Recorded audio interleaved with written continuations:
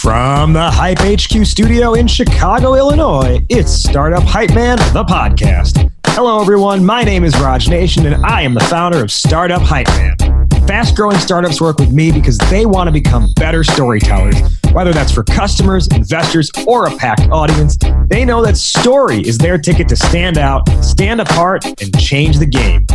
And this podcast here is where I talk with entrepreneurs and leaders in the startup ecosystem, ranging from scale stage to early stage, as they share specific strategies that they have executed to stand out across three specific areas: sales, marketing, and people. Before we begin today's episode, remember you can head to startuphypeman.com and subscribe to the newsletter that doesn't suck. You'll get new podcast episodes and timely reads written by me, but also helpful articles from around the web and a notice of upcoming pitch competitions. All right, let's dive in and hear how today's guest is changing the game. Ladies and gentlemen, making his way to the microphone from Nashville, Tennessee, he is the CEO and co-founder of GreenPal. Please welcome Brian Clayton.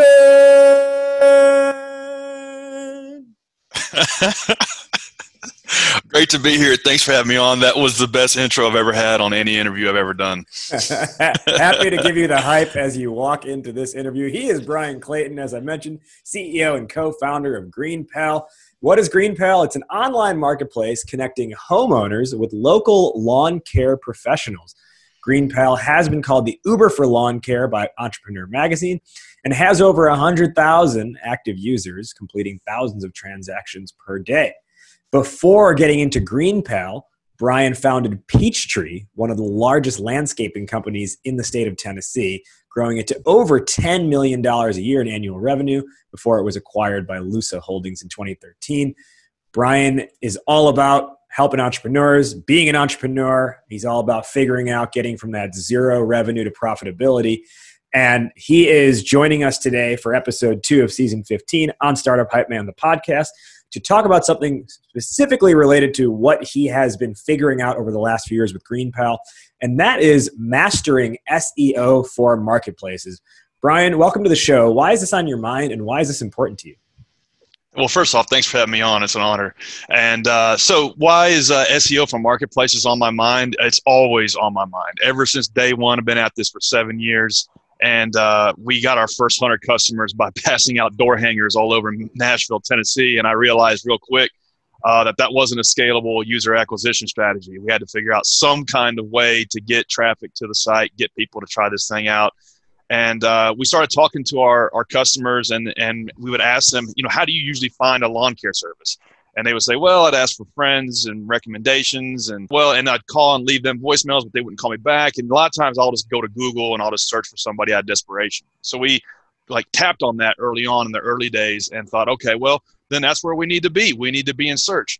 And then we were greeted with the daunting challenge of what it takes to compete in organic search, and started really unpacking that and teaching ourselves, really myself and with the help of my co-founder, learning how to execute in SEO, learning the dynamics and the inner workings of how to compete in search and all the inputs that go into that, and started realizing, holy crap, this is really hard. This is what is this going to be worth it? And so we just started working on it, and here we are 6-7 years later. It wasn't until year 3 that we really even got any momentum in search. And so it's definitely a long game strategy. But I think for every marketplace, there needs to be a big component of SEO, of organic search, organic traffic to your marketplace, just because it just takes a lot of volume of liquidity to spark the interactions between your suppliers and your consumers. And what you're having to pay for all that traffic, if you're having to hustle up all that traffic, you're probably never going to break out. For those of you listening who were expecting to tune into this episode to get the one key trick to get thousands of visitors 1 hour from now, I think Brian just dashed your hopes as he mentioned SEO is a long crawl. And what we're talking about really today is the strategy behind it and embracing the long crawl in the process. We're going to dive a lot more into that in a few moments. Before we do that, let's learn a little bit more about you, Brian. So as I look at you on my Zoom screen right now, I see you're basically like busting out of your own t-shirt, which means you must place an emphasis on fitness in your life. What's your workout of choice? Oh, wow. So, yeah, fitness is core to my life. I feel like it goes into running a successful business. If you're in good shape, if your body feels good, then you're going to bring that energy to work, and your team is going to radiate off of that. And so for me, that's a big part of my life. For me, I like weightlifting. I like martial arts. I run because I have to. So basically between those three things, just running, jogging, lifting weights, and martial arts. You know, it's interesting that you start there. You mentioned fitness is so important to running a business. I couldn't agree more. I also teach yoga in addition to running Startup Hype Man. And so I'm very much into the whole idea of maintaining and preserving your own wellness at all times. I think there's a lot of entrepreneurs who know that it's true, but it's also the first thing that they are willing to sacrifice to build their companies. And I know I even have spells where that happens too. Do you have any advice for how to keep it a priority aside from, well, it is going to help you grow your company? Because I think everyone knows that, but they still push it to the side. Yeah, it's one of those things that like 4-quadrant matrix. It's like in the important but not urgent category, and so it's one of those things that like you can ignore for a while, but it's going to come back, and the bill is going to come due. And for me, that actually happened to me. Starting GreenPal, my two co-founders and I were just grinding so hard on this thing, and we were just working like 7 days a week, 80, 100-hour weeks. And to your point, fitness was the first thing that I let go by the wayside, and I put on 90 pounds over the course of a year and a half. And I just woke up one day and I felt like crap. I didn't have any energy, and I was just like, man, I've got to do something about this. And so I signed up for a marathon. Now my co-founder wasn't in as bad a shape as me, but it was his idea. And so I kind of took his lead, and we signed up for a marathon, and like it was 3 or 4 months out, and we just started running every day and started getting better and better and better. And that in conjunction with a good diet, I was able to start working the weight off. And training for that marathon, I was able to like draw a lot of parallels between running a marathon and running a business. There's just so many lessons you learn training for your first marathon that you can apply to business, whether it's just consistency and determination and momentum and just to keep moving. Like there's so many lessons I learned running that first marathon that I was like, holy crap, year 1, year 2 in this business, I'm like, this is exactly what this business is going to be like. It's going to be a marathon. And as it turns out, it has been. You know, we're the definition of a 7-year overnight success. So I think if you're going to like be crazy enough to start a business, particularly a tech startup, and even crazier, you want to start a tech-enabled marketplace, you need to look at it like a marathon, and you got to keep your vessel in tuned up in good shape, because you're going to be at this for a while. Yeah, I'm glad you touched on that, because I was going to ask what are the parallels between training and running a business, but you covered it right there. And I think it's interesting you mentioned that you had that day where you woke up and you were like, I feel like crap, I'm 90 pounds overweight, or I've gained 90 pounds. It reminds me, a few years back on this show, I had Joe Parisi, who is the CEO of a company called Guard Llama that was actually on Shark Tank and got an investment on the show. And we talked a little bit about the health aspect of things, and he had brought up then that he had previously hit a point where he overworked himself so much that one day he actually couldn't get out of bed. And when he finally could and went to go see a doctor, the doctor had told him that he no longer had a fight or flight mechanism in him. So he was like, if a tiger came and attacked you, you would literally just stand there because your body wouldn't have any, adrenaline? Yeah. You wouldn't have any adrenaline to make a decision. So if anything else, maybe it's to prevent tiger attack, which is why. Yeah, dude, it's wild. It's wild. And in my head too, I can't get any traction on this idea, but I'll toss it out here again. I equate like SEO and the mechanics of it to weight loss. Like if you're trying to lose 100 pounds, like the first month, 3 months, 6 months is almost like an exercise of faith. Like you are doing all of these things, you are grinding and like doing everything perfectly, and you are seeing no results at all. You don't look any different. The scale doesn't tell you any different. You don't feel any different. And like the first month of dieting is just is like, man, I'm doing all this, but I'm still fat. SEO is the same way, except for it's like the first year, 2 years. Like you're writing all these blog posts, you're getting all these backlinks, you're doing all of this outreach, your site speed, you got it from like a D to an A. Like you've done all of this stuff, and like there's still no traffic. What the hell?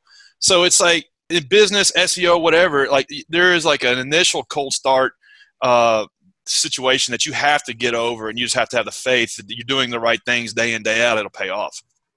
That provides a good transition into GreenPal itself. I mentioned in your introduction that you had a successful landscaping company which you sold. So, obviously you've got the landscaping, lawn care, lawn property maintenance background already in you. What makes you decide I'm selling this business, and rather than resting on my laurels for a while, I'm going to dive right back in, and I'm going to figure out a way I can introduce tech into the equation. Talk us through the GreenPal origin.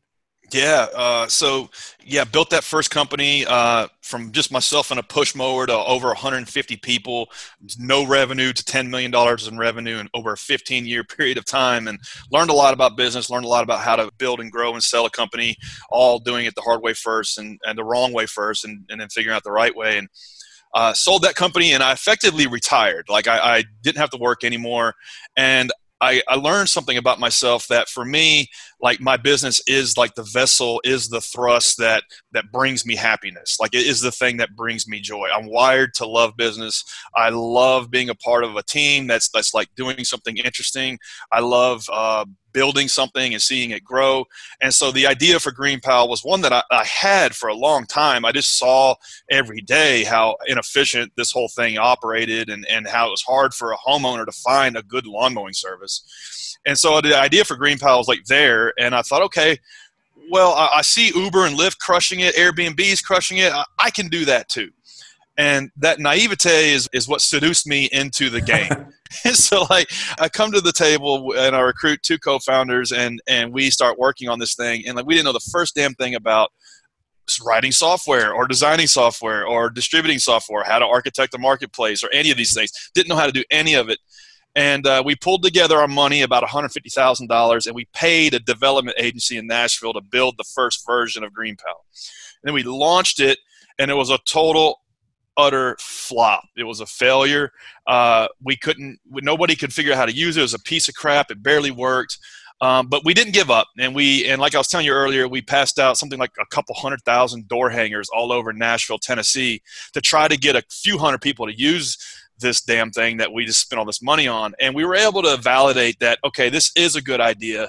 This is something that we need to keep pressing on and keep working on. And we just went into the lab and like didn't come out of the office for 3 years. Like we literally just worked our asses off, not only in the business, but on the business and on ourselves, like having to learn how to write code, how to design software, how to tackle distribution and things like search, and self-taught ourselves over a 3-4 year period of time how to do these things.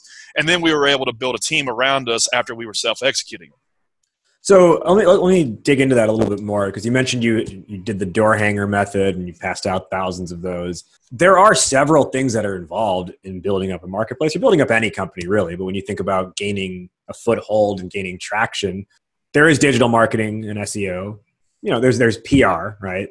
There's putting money into like Facebook ads. You could do that. You could choose to buy a lead list and cold contact a bunch of people. So what was that point that made you say, you know what, we actually need to have SEO be a part of this strategy, and not only be a part of this strategy, but we need to actually put in a ton of effort and prioritize it? Yeah, great question. One of my favorite books is The 7 Habits of Highly Effective People.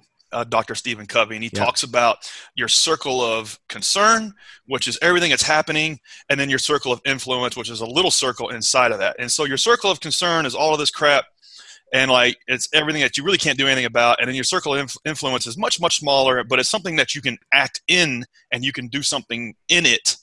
And so I don't advocate startups like pass out door hangers that acquire users, but I do advocate that they act in their circle of influence. And so for us, it was the one damn thing that we could do to get a few hundred people to try this thing, to get to the next level of the video game, so to speak. Like, it was the one thing we could do to get some feedback from some users. It was the one thing we could do to validate the idea. And so we did it.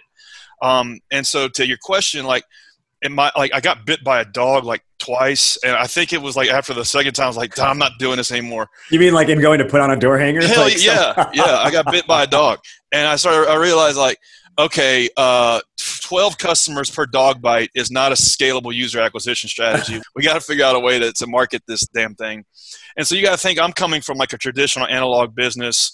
I had a sales team, and like we didn't do SEO. And so like, but we did. Okay, so interesting. Sorry, I don't mean to cut you off, but your previous successful company, you were doing kind of boots on the ground and more offline mechanism. You were not coming in with a big SEO background at all, or really any SEO background. No. Okay, go ahead. And so like the only like lessons learned from that first company was like how to build a team, how to lead, how to manage, and maybe like some of the analog like issues that existed in the vertical, but none of the digital skills transferred. And so all of this had to be learned the hard way, like just through trial and error. And so we were talking to our users, and they mentioned that they use search to find somebody if they, as a last case resort. And so we were like, okay, that's when we started hitting on it. Okay, well, how the hell do we market on Google? And we started experimenting on AdWords, and like just got our clock cleaned in AdWords, like acquiring users for like $500 and stuff like that. And so we were like, a $40 job, right? Yeah, right. Yeah, we can't. This ain't gonna work. We're gonna go broke real quick doing this. And then we thought, okay, well, how do we compete in organic? And we're looking at like Thumbtack, Yelp, Facebook, like they're popping up at the top for these queries. Like, how can we do this better than they are? And how can we reverse engineer what they're doing? And really just got in there and tried to figure it out. And it took about a year. But after a year of learning it and executing against just the 10 things that go into, there's 100 things, but like the 10 that we could do, and we started to see some momentum, and we started to see, okay, we're getting some traffic. And at that time, we were only operating in Nashville, because not only were we having to work on this SEO thing, we were also having to work on the product of like the actual push a button, get the lawn mowed needed to work. And for the longest time, it didn't. It was just like our crappy product and intercom in the lower right-hand corner, and like people would try to do some stuff and it wouldn't work. The guy wouldn't show up, and he would hit us up on intercom, and then we would like hand crank the transaction and make it work. And so for many years, it was like a balancing act of like getting customers and keeping them, and doing those things at the same time, and just hustling our way through that until we could build out some processes around what it was we were trying to do. Well, one of the things you mentioned was about the kind of like the analog nature of your previous business, and then even as you got GreenPal off the ground. And as I think about this, lawn care, landscaping, property maintenance, et cetera, right? It's a profession that's been around for a long time, and it's largely, even here in the year 2020, it's largely still an offline cash business for many companies in the industry. And I think that's actually the case. The idea of offline cash business is the case with a lot of emerging tech marketplaces. They're having to like convert a behavior, so to speak. So how do you, I guess, make that mental transition to say, not only are we investing our time and money into SEO, but we actually believe that this industry that is used to doing things, person comes to your house, knocks on your doorbell afterwards and says, I need my $60 for your lawn, and they pay them 3 Andrew Jacksons, right? What makes you have, kind of have that wherewithal to say, we can actually take this online, and we believe people are searching for this online, and we can own that space? Yeah. So to your point, yes, our biggest competitor even to this day is status quo. Anywhere in the United States, you can sign up on GreenPal and get 5 quotes in less than a minute and hire somebody to come mow the yard today or tomorrow. It is flat out the easiest way in the world to get this done. But people still will just do it the hard way. They will call around and leave 10 voicemails, and they will wait for somebody to show up just to give them a damn estimate. And then they'll hire them and they won't even show up, or forget to mail them a bill, or charge them twice what they agreed to. Like all of this this crap still exists, and that is still like how 98% of the grass gets cut in the United States, even though there's us and 2 or 3 other players in this vertical. And so, to your point, yes, that is the biggest competitor is status quo. So for us, we had to like really, really like niche down and focus on who would use this, who would try this out, because it's a new way to do it on both sides of the transaction. And so, on the supply side, on the lawn pro side, we recruited everybody we could from Craigslist, because anybody that's going to advertise their business on Craigslist is hustling. They want more customers, and they'll get them by any means necessary. And so we would dial for dollars on Sundays, because that was the only day we could get people on the phone, and we would recruit them to the platform.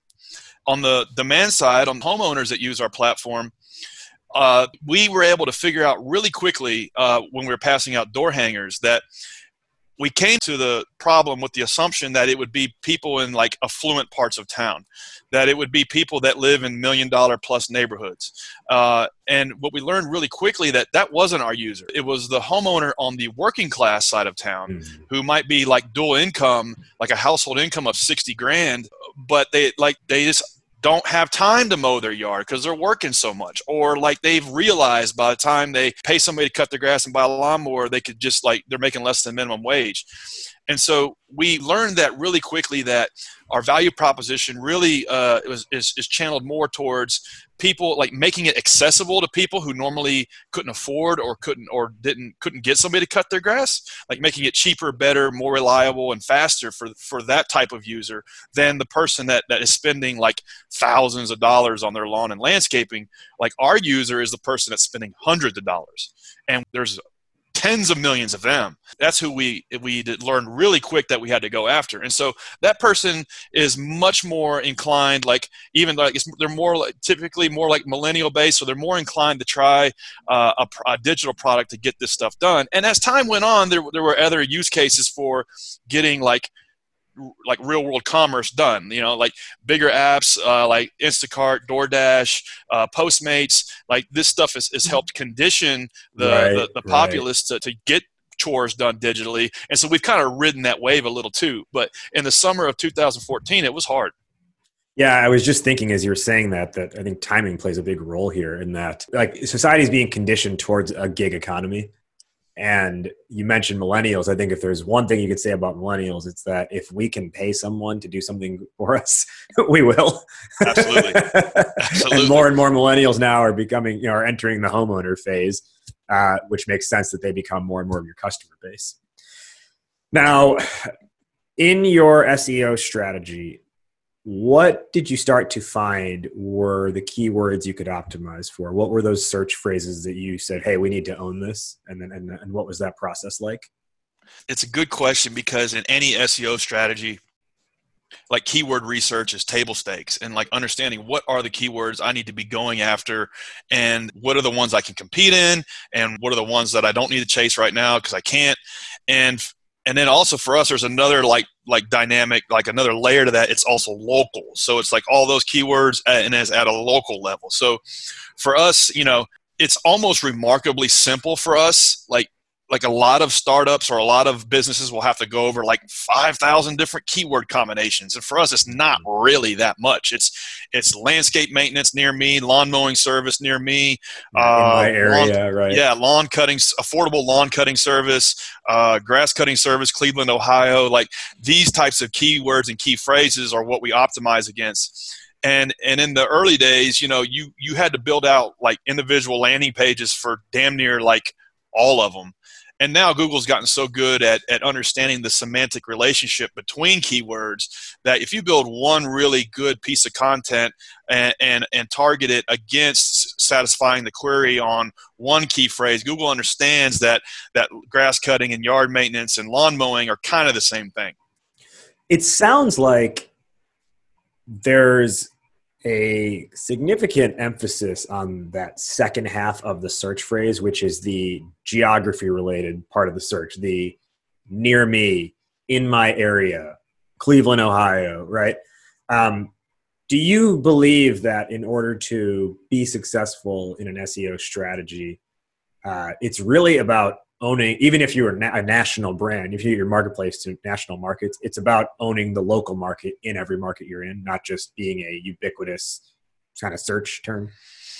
Yeah, if you're a marketplace like ours that is geographically constrained, absolutely. Like if there is a geographic limit to like what you service, then you do have to compete on a local level. If you're in a local-based marketplace like we are, there's a geographical limit to the network that we create. And so for starters, like every single city has to be built from the ground up. So we can't just turn it on nationwide. We have to go to Toledo and like launch in Toledo. We have to go to Tampa, Florida and launch there. And SEO is a part of that. And so let's say you sell like the best like backpack that's handmade and like you want to sell backpacks. That's a different SEO strategy than if you like have the best backpacking tour guide service in Jackson Hole, Wyoming. Right. And so like a lot of it might even be like a distinction between like face-to-face services because those have to happen on a local basis, and also like product level types of SEO. And so there are overlaps, and a lot of the things that you have to do for product level SEO also applies to local, but there's a whole nother set of challenges around garnering local signals for this content to rank locally. So part of that is like site-wide, but also part of that is like at a local level. So like when we go to launch Wichita, Kansas, we're doing all of the stuff to create content around the best lawn care companies in Wichita, Kansas, but also like we have a person on our team, a co-founder of our business that handles nothing but PR. And so he's reaching out to Fox, ABC, CBS, the newspaper in Wichita, all of these media outlets to pitch them on the idea of, hey, the Uber for lawn mowing is coming to Wichita. Do you want to talk about it? And a lot of times they do. And so he will literally fly there, especially like pre-COVID, and we will have an interview between a service provider, a homeowner, and say, hey, here's how it works. Here's how you can get this done. It's pretty neat. And we've done that like hundreds and hundreds of times all over the country to build out these markets from the ground up. And so like PR is great just by itself, but PR also influences our SEO strategy to garner those local signals, garner the link authority from this like authoritative domain to ours, and also help drive the rank for those local pages. You are listening to Startup Hype Man, the podcast. I'm here today with Brian Clayton, the CEO of GreenPal, and we're talking about mastering SEO for marketplaces. Now, Brian, a couple of questions I have off of your response right there. One of them starts with a comment, but in our last episode, we had Steve Pockrass, the CEO of Verblio, on, and the topic was scaling a labor-driven marketplace. And in his case, Verblio is a tech-enabled platform to get content writers for your company, which is not there's no geography necessary for that. That person can live in Alaska if your company operates in Wyoming. So in their case, like you mentioned, the SEO strategy does not have anything to do with content writers near me, because I don't think anyone's searching for a near me when they're looking for content for their website. And there's probably rare cases, but for the most part, if you need your lawn mowed, you need someone who can get there relatively quickly, not live in Nashville and the person who's going to mow lives in Chicago is going to drive 8 hours to get to you. Yeah, and to that point, it's like it's not even Atlanta, Georgia. It's Alpharetta. It's Smyrna, Georgia. It's like Jones Creek. It's not Los Angeles. It's Hollywood. It's West Hollywood. It's Venice. It's Santa Monica. It's like just because somebody's in Santa Monica doesn't mean they can cut your grass in Beverly Hills. And so like we have to like take it all the way down to the neighborhood level in order to drive these connections. And so that makes it pretty difficult. Well, I even think about how I search for things, right? I live in Chicago, and the neighborhood that I live in is in West Loop, and my office here where you see me now is in Pilsen. And if I'm, in an hour, if I need to go find lunch, I go on Google on my phone, and I look up like sandwiches Pilsen or like sandwiches near 18th Street. If I'm at my house and we're trying to, it's like a Saturday morning, I'm looking up coffee shops open in West Loop. Right? It's not coffee shops open in Chicago because I don't need something that's in Chicago but 4 miles away. Yeah, pretty much irrelevant. Yeah. That makes me think here, how do you temper against, I'll give you an example. I've had someone reach out to me before trying to figure out their own SEO, And the question they've asked me is, hey, if you were looking for something like this, what would you type into Google? And the way I had to respond was like, okay, well, here's what I think I would type, but I think this is also tainted by the fact that you asked me what I type. And so now my immediate thought process was trying to think of what would a search phrase be that would help you, as opposed to what might I naturally type if I really was looking for the thing. So this is what I find is I have very limited SEO knowledge, but this is what I kind of feel like is almost like the trap of it is you can't just ask someone, hey, what would you search? And I do know you can look up what are common trending phrases and keywords, but what do you feel is the right strategy? Like, is it appropriate to ask people what they would search? Or do you think that actually creates a biased answer? I think it's definitely both. I think that you can never go wrong talking to early adopting users and customers.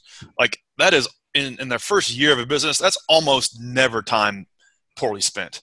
And so a lot of times when you're talking with these first dozen or handful of people that have tried your service or product out, you ask them, okay, well, found us on Google. Like, what do you remember searching for? And a lot of times they can tell you, and there's some like insights there. And so for us, like it was understanding, okay, people are searching for the cheapest grass cutting service or affordable lawn mowing service. And so we do some Google AdWords and some Facebook campaigns.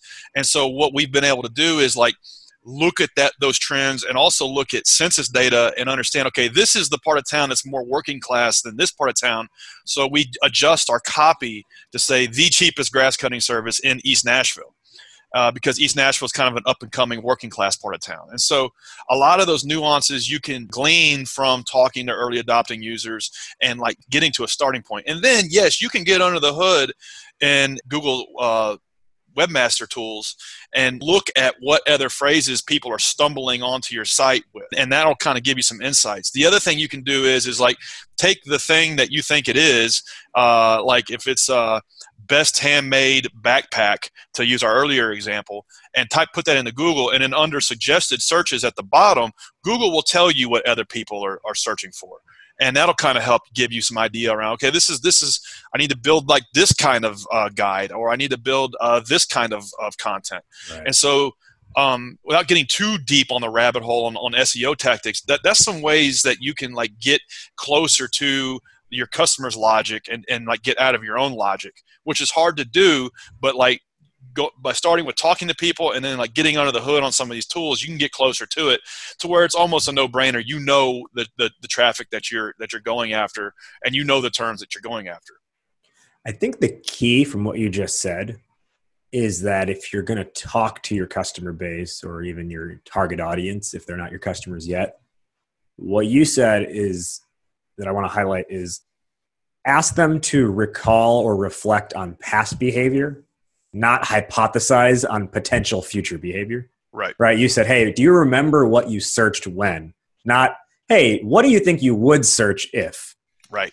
Yeah. People are remarkably terrible at reflecting on what they would do or what they think they are doing. Like you can only observe them on what their behavior is, or try to get them to recall what they did do. I mean, we all are terrible at that. And so that's why feedback a lot of times from like, there would be coaches, friends, it's a lot of times it can steer you down the wrong channel. So you almost never can go wrong with talking to somebody who's tried out your product or would like to use it, or just looking at the raw data and letting that inform your decision, and not like going off the opinions of others, because a lot of times that can steer you in the wrong path. One thing we haven't talked about yet is like the SEO mix, because you have like, there's keyword optimization, there's Google AdWords, there's content marketing as well, right? Like writing SEO driven pieces of content and driving people to those landing pages. What is that mix like, or at least what has it looked like for GreenPal? Have you focused more on keywords? Have you had a more blended approach? Give us some insight there. Yeah. So if you are going to be, I don't want to say crazy enough, but if you're going to be crazy enough to want to compete in organic search, it's going to be a bet the company decision. It's going to be one where in the early days, it's like, okay, if there's a pie chart of the stuff we're doing, SEO is a big part of that pie. And it just really is, because it's going to require so much of the bandwidth of the company and the business to do well at it. So if you want to put like SEO into 2 or 3 buckets, I mean, there's links to your website, and then there's the site itself and the content that you're creating. So like great quality content and links are 2 of the main drivers. And so you say, well, there's only 2. Well, the problem is that like a backlinking strategy is just really, really, really daunting to execute. So it could be that you have invested all of this time and effort in creating the best like guide for backpackers in Jackson Hole, Wyoming, and it took you a month to write it, and it is the best guide for all the trails in Jackson Hole, and it looks great. Designer made it, and you've got like $10,000 of your money in this one piece of content, and you launch it. It's going to be crickets, because you're going to have to go do outreach around that. You're going to have to talk to bloggers that are covering this kind of stuff. Maybe the news media in Wyoming, all of these people that might be interested into it, because you need them to link to it. And you have to do that over and over and over and over again for a very long period of time until your domain builds up some authority and Google starts to understand, okay, this is not a brand new website. Like the ABC outlet in Wyoming covered it. This influential blogger covered it. REI put a link to it. So this is actually an authoritative website. So now I'm going to show it against these keywords. So like that's like the table stakes for executing an SEO strategy, and it just takes time. It takes like time for it to like cook in the crock pot, but it also takes time to execute it. It takes a lot of time and effort to create these resources. It takes a lot of time to do the outreach. You know, my co-founder, who is head of PR, he emails 100 journalists a day, 5 days a week. Wow. And he's been doing that for 5 years. And so if you or somebody on your team is not willing to do 100 cold outreaches a day for backlinking, then don't think you're going to compete in SEO, because that's what it's going to take. You're going to have somebody grinding out that level of outreach, and not just outreach for outreach's sake, outreach against a quality asset. And that's why it's hard, and that's why it's valuable. And that's kind of the reality of it that nobody really wants to talk about. But it's going to take somebody like grinding it out, and several people. And so in the early days, you'd be a 2 or 3 person startup. If you think you're just going to put SEO in the bucket for user acquisition, you need to understand that that's going to be as much bandwidth as building the product itself. Yeah. You mentioned table stakes. I just want to quickly ask a little bit more about that in terms of a budget to get going with an SEO strategy, right?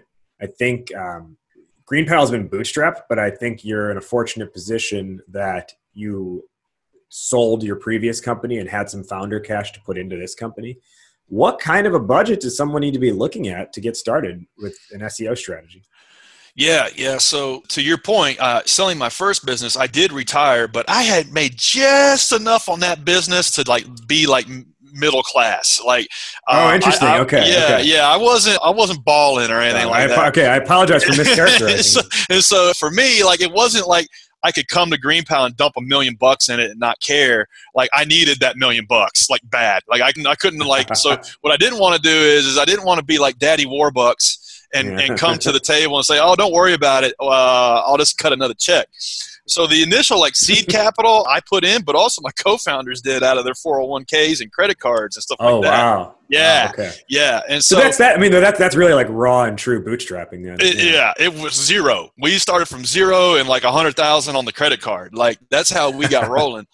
And so in the early days, as far as budget, a lot of people are well, I'll just outsource the SEO. Well, okay, a couple problems. You kind of need to self-execute these things for a while so you can understand how they work and understand what goes into them. And that way you can call BS when somebody's BSing you. To that point, you need to do this stuff yourself, write the content, do the outreach, and then start to peel away the layers of the functions that go into it. And you can outsource that from a position of stewardship. And so so from budget, you can start with a zero budget. But you're going to have to do it all yourself. I had a crazy high school teacher that in high school that taught ecology. I'll never forget this. He rode his bike to work every day for 20 miles. And he didn't wear deodorant. He stunk. And we would kind of poke fun at him. He was a really good guy. And we were like, what, Chuck, why do you drive your bike to work? Why don't you drive a car? And he says, well, I get 20 miles to the peanut butter sandwich. And that always just stuck with me. And so like in the early days, like your SEO is going to be like 10 backlinks to the peanut butter sandwich. It's like like you doing it. Like if you're going to bootstrap, it's going to be you doing like all of this stuff. And like on the nights and weekends, maybe after your full-time job or whatever, it'll pay off, but it's definitely an exercise of faith in the early days. 20 miles to the peanut butter sandwich. I like that a lot. He was crazy, man. Let me ask you one more question then before we begin our wrap up. If a marketplace company is going to get involved in this kind of a strategy, or if a founder of a marketplace company wants to adopt this, what's your advice in the sense of what is one mistake they should make sure they don't make or avoid? Or perhaps a better way to ask it would be, don't adopt this kind of strategy if. Yeah. Couple things. One, like I mentioned a minute ago, don't delegate too quick. Self-execute for a year or more and learn how this stuff works and do it yourself, and then delegate from a position of authority. The other thing is like understand when it comes to SEO and really pretty much everything, there is no shortcut. If somebody's like, if you do not take my first point of advice and you try to like delegate too quick and somebody's like, yeah, we can scrape this content and we can do this and get all these backlinks and, you'll be here in a matter of a month, that is total utter bullcrap. That is not how this works. And so like understand that, like don't delegate too quick, and understand there is no shortcut to winning in organic search. Then one quick question to dovetail off that would be, what is your stance on hiring an SEO agency to handle it on your company's behalf? Ideally, you're not hiring one agency to do everything, because there's so much to it that I don't know of an agency that could literally, I mean, I'm sure there are, but you probably can't afford them if you're bootstrapping. I mean, at least that's been my experience. So ideally, like you would hire a kick-ass content creator, and then you would hire like a really good designer to make that look pretty. And then you would hire somebody who's really good at PR to like do outreach to the media. And then you would hire somebody who's really good at cold outreach for backlinking to try to get some backlinks driven to it. Like you would take SEO and break it down into its like, and there's so much more than just that, but that's like the 4 or 5 things. That's how I would approach it. It'd be like saying, it'd be like making the mistake I made 8 years ago and hiring a digital agency to build like a marketplace product. There's so much that goes into it. There's user experience, there's design, there's the mechanics of the marketplace, there's front-end engineering, there's back-end engineering, there's sysadmin, there's all of this stuff that like it's hard to find just one shop to do it all and do it well. So ideally, you self-execute this stuff for a while, understand how it works, and then you can like hire like a freelancer to work 10 hours a week on certain aspects of it. From there, that's a really good point that you just made. And I think it kind of speaks to what you previously said, which was don't delegate too soon. And when you do delegate, be able to do it from that position of, I mean, you said authority. I think more so what you mean is like some base knowledge. Yeah. Not just farming out the knowledge at the start and then hoping everyone else gets it right. Right. Let's transition now into our wrap up. Brian, where can our listeners find you, find GreenPal, and learn more?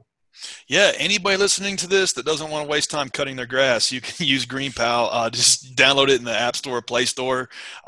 Anybody wants to get at me, hit me up on LinkedIn, or you can email me, brian@yourgreenpal.com. To wrap up, we will each give our top 1 or 2 lessons or takeaways from our conversation today. I'll go first, then I'll toss it to you. The topic today was mastering SEO for marketplaces.